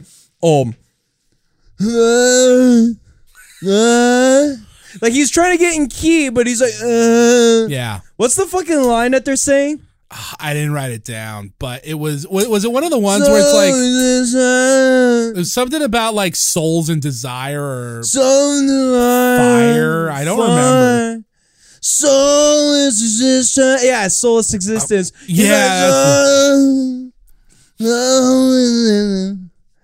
So what sucks is like, you know, and then you got Baz going, hey, let me just come in. Yeah. And then he's like, so there's like maybe kind of like Ozzy or just something like so. He's like, so. What sucks is that James isn't actually that far off from what they were doing. Yeah, no, it was literally that, except they had like tunes going. You want me to just pull up the scene? No. So then. Oh, no fun. So then Doc comes. So then. You're one of Mr. Hour and a Half. Hey, we're doing a good job right now. Hey, we still got to do the Metallica tier list. We forgot. Yeah, I want to do it before Velvet Underground. Listen, it's the dark match. It's the dark match after Raw. Continue. Let's just go. So Doc tells the guys, okay, now you want to rush. So Doc comes in, he gathers everyone together, and he's like, okay, we have a publicist coming over, and I have someone that can substitute for Jason. I almost said John. I did not. Oh my God, that's right. Yeah. This was the weirdest scene in the show. And at this point, I'm sitting there, it's like, all right, all they're doing is exploiting these rockers, and literally they're just. It's like they're trying to annoy them. Yes, and it's great. And then we see in the practice room a beat boxer named Kid Beyond. He looks like if Billy Corgan ate Henry Rollins. Doc McGee with completely serious face is telling them, yeah, this guy's gonna be your guy. He's gonna be your percussion guy. He's Jason's gone. Yeah, well, Jason's gone. We're gonna have a beatboxer. And Sebastian's just like, send him home. Can you just send him home? Why are we using a beatboxer guy? And I said there, I was like, yeah, you know what? I agree. Why? Because I think you're just fucking with them at this moment. And this beatboxer guy is so sincere. Yeah. Because he's just sitting there. He's in the room. He's like, yeah, just like, I can't beatbox for shit. Yeah. So. And this is the point where I wrote in my notes, and I wrote here in my notes, God damn it, the episode is only half done. So we jump to the PR meeting, and the first thing... And then Buster. And the first thing in this PR scene dealing with is Sebastian yelling at everyone, we need to name ourselves Celebutard. No, yeah, because Doc comes in and he's like, gentlemen, we need a band name. Yeah. And Supergroup is not a band name. No. So come up with a band name. And then it's just out of nowhere. They're just like yelling and we hear Sebastian go, but what about Celebutard? And he's so sincere about it. He's like, that's it. That's the fucking name. That's the fucking name. And it's like, no. And no. And then other shitty names. How many names did you actually get? Fucking, what's his name? Evan. What the fuck happened to you? I was holding in a burp and that came out with a vengeance. The only thing I remember is that Evan had a really dumb one where I don't remember. I just know that Ted has a line where he's like, I liked Supergroup because it was so obnoxious. Like, here's the thing about Supergroup. It's a very terrible name, but it also came off really obnoxious. I'm like, oh, like fucking you? Jesus Christ. Oh. The real meaning of this scene is when Sebastian says, I have an idea. I have an idea. So he has his hand up and he goes, so you see, it's like 5 fingers coming together as a fist. The camera zooms in on his fist, green screens in a red background with the text fist just right there sitting on the screen. He's like, let's call ourselves Fist. And then you have Doc going, fist. Yeah. 5 fingers coming together, 5 of us coming together into a fist. And then the show really plays onto it too. Oh Yeah, it's hilarious. I was laughing. Every time they say fist, they bring up the fist logo. Just fist. I haven't laughed this hard at something we reviewed in a long time. Okay, low key. This was I'm going in a hilarious. dormant memory right now. You might not like this. I swear back in your youth. No, you're right. I was thinking the same thing. Back when we were in high school, before I came up with You the name for genuinely my thought- band, before I came up with the name Justifiable Treason for my band, I was like, you know what would be a great name for a band? Fist. I had no idea the show even existed. Apparently, me and Sebastian Bach are kindred spirits. That's a right. great singer and a really terrible singer on similar chakras. That's right. As you want to name a band, Fist. It's kind of a cool name. Come on, it's kind of a cool. Fist. Come on, it's kind of a cool name for a band. Hey, you know what'd be really sick? If they put that like fist logo in Kiss font. Yeah, he That'll says be that. fist. That's what he said. He's like that name would look really good in the Kiss font. Yeah. I think Sebastian Bach's a music nerd. I think Bach might be. So after Doc is pretty much like, what the fuck is this? Then Well, we need a fucking band to promote the show, so fuck it. We'll run with Fist. Ted tells. Oh yeah, that's right. Remember, like, because Ted was also yelling at the publishers too. It's like, how about you jot down your ideas, and how about you guys seem like you get paid for something? Where's your ideas? And they're just like, can you not? They just had this look on their face, just like, can you not, Mr. Nugent? Hey, Mr. Nugent, can he's like, we are literally sitting here. But think of the names that these people played in: Skid Row, Anthrax, Led Zeppelin. We are literally trying to come off from these band names. Where it's I don't think Jason Bonham played in Led Zeppelin. he came out of the drummer's. All right, he was born out of the drummer's dick. So, all right. Sorry, he is the fucking seed of the drummer of Led Zeppelin. All right. So Ted tells the PR people that they want to play them the demos that they've come up with, right? Oh yeah, so yeah, Bass is like, yo, you should totally check out these demos. Was it Bass or was it like? It was Evan? Ted actually. It's not Sebastian left to like go work on them. And then like, it's like, hey, we're ready to check out this demo. They're not ready. Get out of here now. Before they get to that, Evan decides that now is the time. Keep in mind, he was not as rude as Ted, but he was being rude to them too. He decides that now would be a good time. He says in the talking head, me and my wife have an adult film company. Oh my God. And we could use a West Coast publicist. He literally he just walks like, up to the lady. Hey, I know you guys are here for one job, but hey, let's talk some business. I'm going to tell you all exactly what he said. He tells the lady point blank up front, if you watch some of our movies, you should like Paradise Island, I get it. Yeah. Like Paradise Island, you could never tell where fantasy begins and reality ends. If you're enamored with us as a couple, wait till you see us fuck on film. You need to just do it in the do voice. It's fuck on. Well, it's not fully how we sound, but no, but it's his energy. Yeah. I feel like it fits the energy. Okay, let me try again. Hey, you should totally watch us on Paradise Island, all right? If you're enamored with us as a couple, wait till you see us fuck on film. Yeah, wait till you see us actually fuck on film. So yeah, publish this deal. Yeah, you want to do it, girl? And she's like, no. And he's like, damn, I got a heart on right now. You talk back to me. Hey, girl, you want to be in a film? Are you good over there? Because that's literally what Evan does. So when Sebastian kicks everyone out to jump back ahead, Evan's marking out because he says, oh yeah, Sebastian Bach has a program on his computer that lets him record stuff whenever. And I'm looking at it. And I found some random producer off the street to kind of help mix this. I'm looking at it and I'm like, is that GarageBand? Does Sebastian Bach have GarageBand in 2005? Yeah. Because that's what the UI looked like. And yes, you're right. Evan brings in a guy that goes by the name Captain Kirk. So Captain Kirk comes in. Hey, so I found Captain Kirk right here. Yeah, he's a sound engineer. And then he's a sound engineer. And like Captain Kirk's like, oh my God, this does seem like a genuine opportunity that might actually launch my career. This is a big break for me. And I laughed at him. I laughed really hard. I was like, ha, ha. Okay, bro. It's the line, this is a big break for me. That's what cracked me.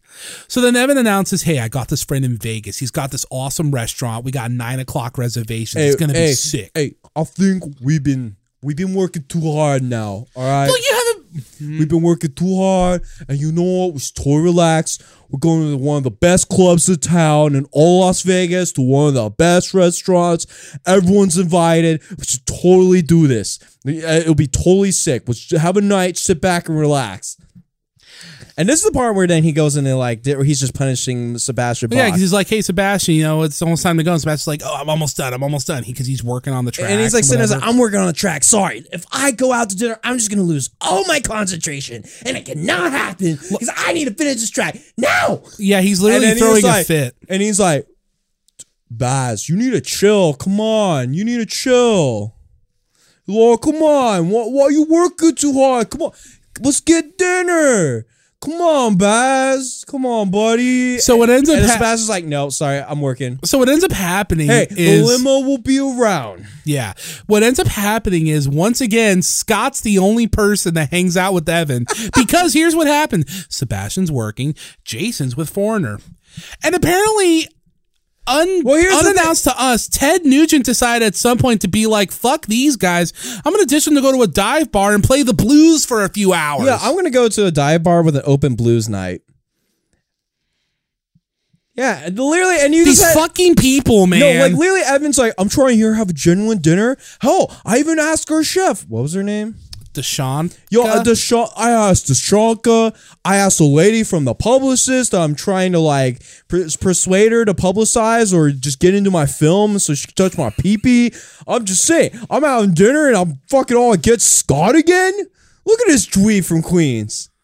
Come on, Baz. Come on. I don't know if he says the last part of that, but that's the sense. That's the energy. Like literally, it's just like sitting there's like, "I need Baz. Come on, Baz. Let's get dinner. Come on." To be honest, I'd be pissed too, especially because Evan starts trying to call Sebastian where he's at, and Sebastian is just straight up not answering his phone. Yeah, like he knows it's ringing and he's not picking up. Like literally, they already left the dinner and he's calling and he's like, "Come on, Baz." Is like, and Baz is just ignoring, and Sebastian's just like ignoring his calls, and then Evan's getting pissed. It's like, "Dude, what the fuck?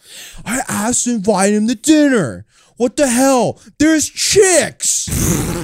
All right. He literally at one point tells Scott Ian at dinner, he's like, "Hey Scott." He's like, "Yeah." And he goes, "Hey Scott, fuck Sebastian and fuck Ted Nugent." Hey, you know what? I came out with dinner and I wanted us to band. I want to have a band where people actually want to hang out with me. And all right, they don't want to do that. Fuck them. They don't get chicks. They just can't handle it. I score pussy. These are just fucking assholes. It's not like Sebastian looks like a chick and I want to fucking have him suck my dick at dinner. No, I'm stuck with you, Scott. And Scott's like, "Cool." He didn't say any of that. It's just the energy of project. Honestly, so I'm telling you right now, you might cool if we take a quick pause break. I kind of have to poop. I swear. Okay, fine. Hey. Okay. Where are we? So Sebastian finishes up the music and he says, "You know, when I got my computer, I used it for porn, but like, when I first got my computer, but like Ultimate Asses Monthly is killer. But what if you could make 18 in life in your living room?" Well, that is the future, Sebastian Bach. That actually is the future now. He predicted the future. I'm just saying, and there's now a TikTok where you can upload your 18 in life and it can get popular. Yeah. Or you can have someone cover your song and better get popular. Skid Row than Poison. Am I sure about that? Yeah, better Skid Row than Poison. These are some slim pickings you're saying here, bud. They're very slim. So at 3 a.m., Jason comes back. And 3 a.m. Yeah, 3 a.m. Yeah, we just have Jason Bonham. He just comes back and like, "What's going on? It seems like I'm the only one here right now." Scott Ian comes out. Did everyone quit? Am I the only surviving member of the band? Scott Ian comes out from somewhere. Everyone's friend, Scott Ian. Yeah. Hey, he's like, "Hey, I missed you. Hey, I'm everyone's friend. We missed you. Hey, I missed you, Jason." The other voice of reason. Yeah. I swear. Where was that? Oh, now I remember. It's from Dragon Ball Z Bridge where Krillin was just literally sitting there in the corner and goes like, "Hey, it's Krillin. Hey, everyone, it's okay. It's Krillin. Everyone's friend. I'm everyone's friend, okay? We don't need to be wild here." That's literally Scott Ian right now. He's literally just going, "Hey, everyone likes Krillin. Hey, my name's Scott Ian, and I'm everyone's friend." Yeah. And fist. So Jason goes Don't into worry, his spoiler alert, that name does not stick. So It's actually even a worse name if you ask me. No, I don't know. Fist is pretty terrible. So Jason walks into his room. He sees a demo for Fist, and he says, I hope I'm not called Fist. And that's the show, everybody. Oh my God, I took a shit and the show's over. Yeah. Next week, there's going to be Egos and Bad Words. Hey, that'd be a good name for a podcast. Egos and Bad Words. Egos and Bad Words. Yeah, E&B. E&B, this is special. Okay, you want to fucking do these Metallica rankings? Or No, I kind of want to I want to meme more on fucking Evan wanting to fucking pork friggin' Sebastian. Because I took a bit of time writing this, so if we don't do it now, I'm doing it next week. I think it's now poetic. Now, listeners, to anyone that's still staying around, if you want to go back to our past couple episodes, we've been on a journey with Metallica. It's been 11. It's been 11 episodes we did about Metallica. We even listened to Lulu, because fuck it, why not?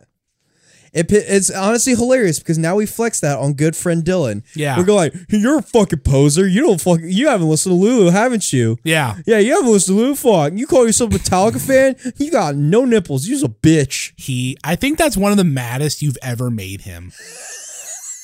Because he's like your quote-unquote typical Metallica. He doesn't like the loads. He doesn't like Saint Anger. He only likes the first 4 albums, Death Magnetic, and then everything else he could take or leave. But when we started being like, Dylan, you a bitch. You hadn't even listened to Lulu. He got so mad. I don't blame him, honestly. Because Lulu isn't much of a flex. Anyway, why is he getting mad? That's a good point. So either way, anyway, so I guess I'll go through this quick. Break the tradition down of your list. I'll rank my rankings and then This is the Ed rankings. They might get controversial. I think the only time you've done this was when we did Guns N' Roses, and that was 4 albums. Okay, that was easy. All right. Yeah, it was 4 albums. Yeah, I think we maybe do it Iced Earth, and I was like, you know what? That's fair because that was we shouldn't have done that one because honestly, we didn't even like most of them. Yeah, a lot of Iced Earth just sucked.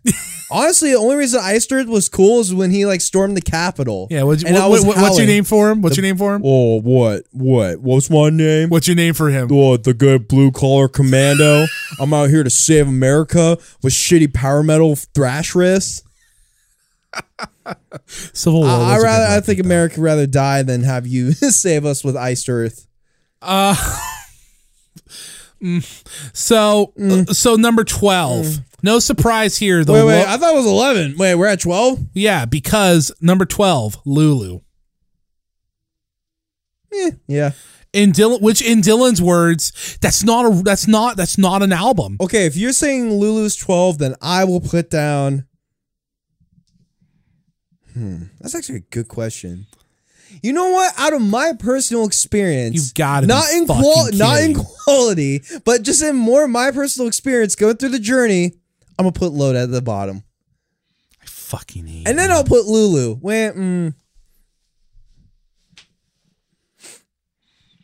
Yeah, Lulu and Reload are kind of back and forth, so they're kind of the same. You said Load. Did you mean Reload? I meant Load. Oh. Okay, fine. Yeah, fuck you. Because number 11 is Reload. There's some good songs on here, and I'll be honest, this podcast made it the 4th or 5th time I've listened to Reload fully, and I appreciate it a little more, but it's only okay. Lulu wasn't even okay. It was terrible, but it wasn't the worst music I've ever heard. Okay, even Metallica's worst albums are gonna have something you can take. From it. Out of my enjoyment and boredom, on a scale of boredom of me having to deal with these albums, I'm gonna put Load and Reload at the bottom. Okay. All right, I'll just like that too, and I'll put Lulu above. All right. Didn't Lulu peak for you at song 3 or 2?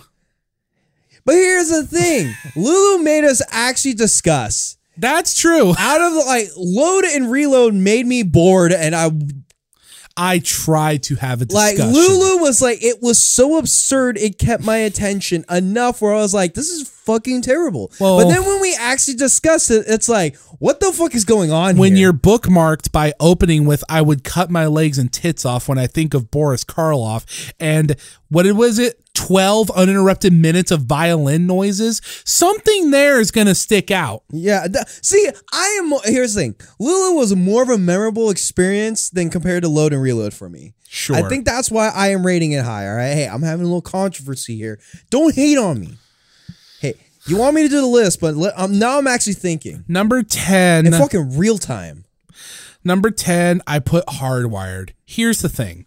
Out of 10 songs, the first half is pretty good, but some songs like Confusion, Halo, Fire, and Awaken, I'm just not a huge fan of. Some of the cut songs I actually liked a lot, like When a Blind Man Cries. That was a good one.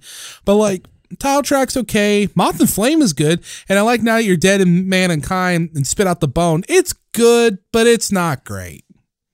I liked it a lot more when it came out, but, years later, I'm like, it's all right.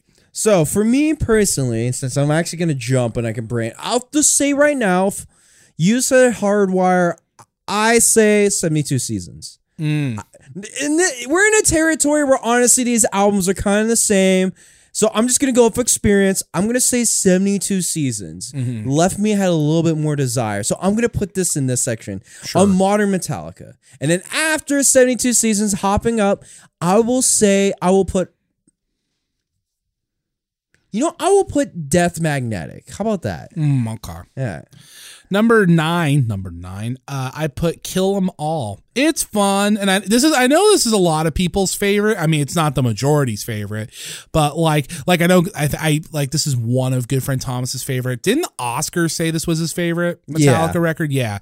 So like I know it has its fans, and there's a lot of good songs. I think I like that one a little more than you did because I was like, oh yeah, Hit the Lights, Four Horsemen, Jump in the Fire. I'm like, yeah, and you're like, it's okay, it's cheesy. Yeah. You like the second half more than the first half, though. Yeah. Kill 'Em All.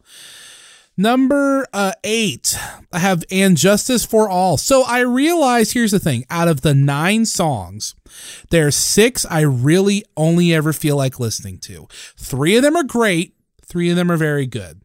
And to me, that's enough to beat out everything else before it. So if I was to now put my section here, this is where I would put Death Magnetic. This is where you put Death Magnetic at, 8?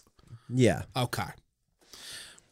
So then for 7, I had 72 Seasons. This album really surprised me. I thought it was, because I liked the singles, but, well, specifically, I thought Lux Eterna was a lot of fun. I really liked My Name is Screaming Suicide, and I really liked, what was it? If Darkness Had a Sun. 72 Seasons, the title track, the last single and opening, I was kind of like, it's all right. It's pretty good. There's some catchy bits, but I really had a lot of fun with this record. I think it has a lot of sleeper hits, and when the record bangs, it really bangs. So yeah, I would put 72 Seasons at number 7 fairly confidently.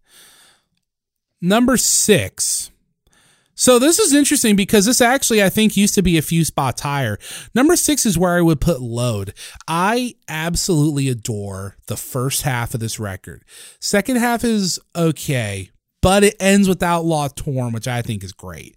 And it's like, I mean, if you honestly like, Bleeding Me, Hero of the Day, and Until It Sleeps, I think are underappreciated songs in Metallica's catalog. I mean, some people like King Nothing, and it's a good song, but, I think there's a lot to appreciate with the first Load. Number 5, I liked... I'll just say keep going. I'm actually working my list because I'm lost now, so I need to actually make a list. Number 5, I put Death Magnetic. So I always liked Death Magnetic. I remember I actually got it for Christmas the year it came out, which is nuts because that puts me at being a freshman in high school. And I remember liking it at the time, and I didn't really listen to it for a while, and some of the song, close to half the songs were on, or at least all the radio ones were on Guitar Hero Metallica. But when we re-listened to it, I would come back to the record sometimes, but on the re-listen, I'm just like, man, wow, this shit's great. I mean, the first 2 songs, I like them, but then, it hit, not in this order, but like, hit you Broken, Beaten, Scarred's great. Cyanide's awesome. Unforgiven 3, Day That Never Comes. It's just like, and All Nightmare Long. It's like that middle act. And then of course, Suicide and Redemption, it's like banger after banger. Like the middle section bangs so hard, it massages out to where the opening and ending tracks, even though I do think they're good, it elevates them. It's just that solid. Number 4, I have the Black Album. I mean, like objectively, this is just a pound for pound great album in many aspects. Like I always appreciated it as kind of not a technical marvel, but like something really just like nutty that they were able to pull off and just a stamp in history and whatever. But watching it a year and a half in life of Metallica, having Bone Steel on the show and listening to it with you in the car, it really, I really gained, I gained even more appreciation for an album that I already liked a lot. I mean, I could only think of a few skips, but even the worst songs on here aren't even bad. They're only, at worst, the worst song on Black Album is like, yeah, it's good, or it's okay. Yeah. Number 3, which is interesting because this used to be my number 2. Number 3 is Saint Anger. It comes down to just that of that emotional attachment I have to the record. Sorry. To that emotional attachment I have with the record. I do think there really are like good songs and ideas here, and it is the most different Metallica record. That's the only reason why I like it, but I really think that it's something that a lot of bands wouldn't have tried to do or risk doing. And I really think like lyrically and sonically, it was just such a concentrated effort of whatever it was. And like I said, I had heard the record for the first time, a rough period of my life in high school. And it was just, it really like resonated with me. So, and I still feel it to this day. So to me, that's something to me. So it's, and the really good songs in there are really good. Number 2 and number 1, I'll just say right now because everyone has figured out what they are. Number 2 is Master of Puppets. Number 1's Ride the Lightning. So Master of Puppets probably used to be actually where Black Album was, but re-listening to it for the podcast, it's like, fuck, there's not a bad fucking song on here. It's awesome. Like, one of the greatest metal albums of all time was like even better than I remembered it. I would hear scattered songs because I'd pick them out sometime because I like songs off the record, but hearing it cover to cover, I'm like, fuck. Number 1 is Ride the Lightning, probably mostly for posterity because it's been my favorite since high school. And maybe in reality, it's Master of Puppets. There is an argument to be made that it's the best record. But Ride the Lightning has one of the best A-sides in history. Fight Fire with Fire, freaking Ride the Lightning. And then you've got Fade to Black. And then there's also, and then there's For Whom the Bell Tolls. And then obviously it's the record with like Creeping Death and stuff. So yeah, it's a lot of good music. That is my official Metallica list. Have I given you enough time to finish yours? Yeah. Okay, so what's yours? I came up with a list. This is me braining for like this quick second. So I obviously blurted a little bit earlier, but let's rewind a little bit. So at the bottom of the bottom, and I'm going off.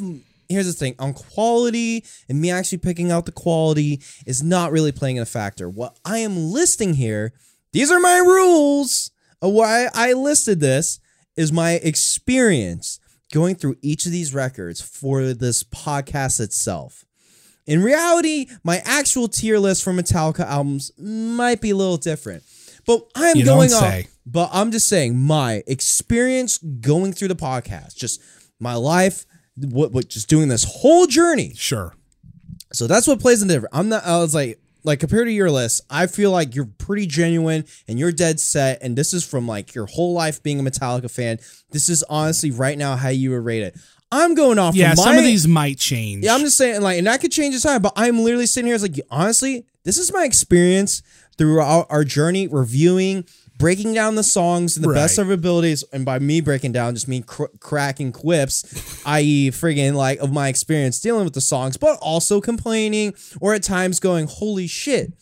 Yeah. So at the bottom, the album that bored me the most and I legit was falling asleep to was Load. Which is interesting because you were driving, so. No, I wasn't driving. Oh, was Dylan driving? Yeah. Oh, okay. But I fell asleep. Next is Reload. It's more of the same Load, but there's a little butt rockness. It's not the worst. It's a little bit more energy for me. Next is Lulu, because for me, that is just more that was a more interesting album and more of an interesting discussion point compared to the Reloads. Like, Reloads purely that was definitely the one where we talked about it the most. Yes, there was a lot more to talk about than Load and Reload. Those two albums, I was like, get this fucking out of my life. I have no desire to deal with these. I think anymore. Even people that hate the Loads would be like why the fuck is he putting Lulu over there? I'm like, even now, it's like, hey, Lulu is an interesting fucking coffee coffee talk like piece. All right, I would literally make people listen and then literally do a quick research, have a discussion. It is a lot more of a discussion point than Load and Reload. Oh, hey, there was some fucking songs on Load and Reload, and it was coming off the Black album. They're not as good. Whatever. Lulu, it's they like cut their hair. Yeah, I was like, oh, they cut their hair. Like Lulu, you can actually have a 15-minute conversation. Sure. So that's why I put it there. Next is 72 Seasons. It's Yeah. the freshest. There's not much time for it to really mature. So like these next section of albums, honestly, they're kind of like, there's no real ranking. They're kind of all on the same tier. If I was to make a tier list, a lot of these albums are kind of on the same tier. But in pseudo ranking on my enjoyment, 72 Seasons, because the first half, I was like, I kind of don't give a fuck. Nerds are blowing up about this album too hard. It's okay. But then the second half, okay, it gets better. I could be wrong. I think your opinion was kind of sour when Jake was saying how a lot of people were like, "Oh yeah, Shadows Follow is like the best song on here," and it's like the mid-paced groovy one. I'm like, just calm down there. This is okay, but it's not that spicy. Fuck. Next, I will put Death Magnetic. Why? Because it has a little bit more bangers than 72 Season. I would say so, yeah. But here's the thing. I put it above 72. Now, here's the thing about Death Magnetic. It's a little riff soupy. So, which in turn is my next thing I would put into it is Injustice for All. So, I would literally put Injustice for All and Death Magnetic together. Because why? At times, it just became boring riff soup. Yeah. Maybe Death Magnetic might have more bangers than Injustice, but at the same time, I don't know. Injustice has fucking Dyer's Eve. That's the thing. It's does like, have one, but Yeah. then there's some songs where it's like, fuck this. That's why I said it's like there's 9 songs. There's 6 of them I only ever feel like listening to. 3 of them are great. 3 of them are really good. Yeah. You know? And that's the thing. 3 are just like mid. Then there's like 3 songs that are pretty awesome. I'll say Hardwire. I enjoyed really listening to Hardwire this I was time. surprised. Pleasantly, but I was surprised. Well, here's the thing. Maybe I would rank Injustice songs. Maybe I might have ranked Injustice higher. But out of my personal experience coming into the podcast and reviewing it, I low-key had a little fun listening to Hardwire. It was kind of cool. Oh, Injustice was brutal because you and me, mostly you, but we showed no mercy to Live Is to Die. Yeah.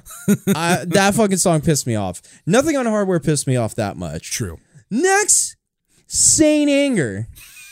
The midway. It's in the middle way. The midway warrior. You don't understand how often I get into fucking conversations about this goddamn album. Seriously? And this goddamn conversation. Like, dude, there's been many times where Michael will have me just randomly, like at a show, just randomly just start having me quote shit from the fucking, like, that documentary. And then I'll end up talking about that album. And I'll literally sit there and like, honestly, it's one of the least boring Metallica albums. Is it good? No. But is it boring? Fuck no. It is so weirdly entertaining. Shoot me again, James. I ain't dead yet. Yeah, it's like, oh my God, this song is terrible. But then I'll sit there, it's like, I kind of want to listen to it again because that song is fucking terrible. You know, James, it's my world and you can't have it. Yeah, literally, it's just so much, there's so much memeage. We dedicated an entire episode to it. Okay, like literally, okay, and in this is where quality will actually step in. I will give Kill 'Em All over Saint Anger. But I've listened to Kill 'Em All so many fucking times. Yeah. I'm like, there's not much more. Those first 5 albums, it's not even fair because they have the most rotation. Yeah, those are good albums. They've been talked to and beaten down with a bush. But like, out of all, like, this is where the point where like, okay, quality will have to kick in. So are you saying Metallica only has 5 albums you like? So either way, like Saint Anger, no, I like the albums, all right? I'm just saying, but like Saint Anger has the most to discuss about. Sure. Next is Kill 'Em All. It was fine. Yeah. It's good. It's got its classic bangers. Not much else to it. Ride the Lightning. I think it's better than Kill 'Em All. Not much else really to say. And second, I put Black Album.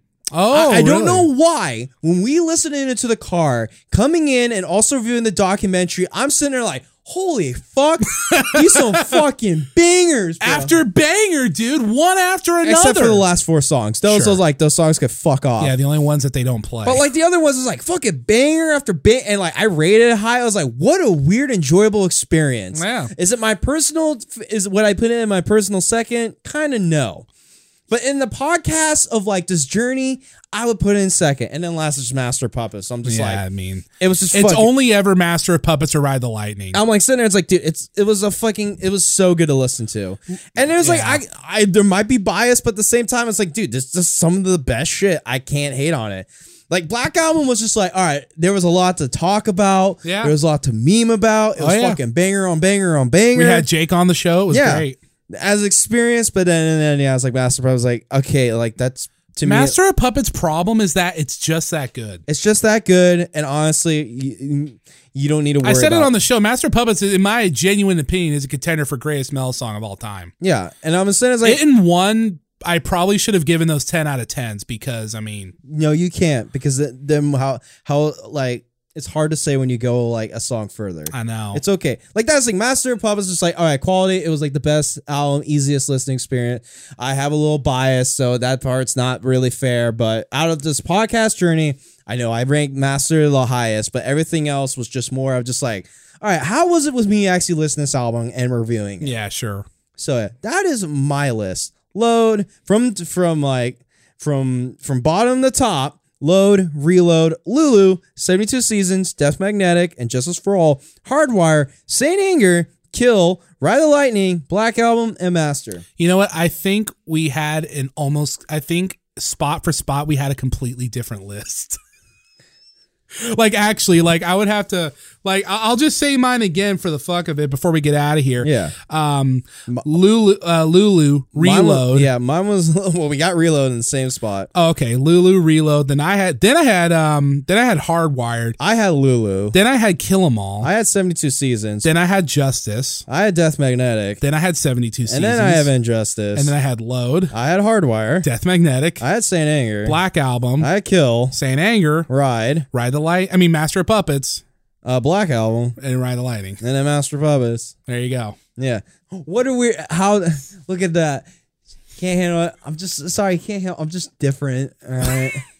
I just have different opinions. Hey, I've listened to a fuckload of Metallica in my time. All right. I like this. Obviously, my top tier Metallica is Live at Seattle 89. Oh, yeah. That's the best. That's for me the best Metallica recording, but that's not studio. Yeah. Other than that, anything else is like, if you're bored, listen. If you want to actually talk, we did technically miss some records. We missed the 2 Garage Days. We missed Metal Up Your Ass. We missed S&M 1 and 2 because they had to do a sequel, and we didn't review Through the Never.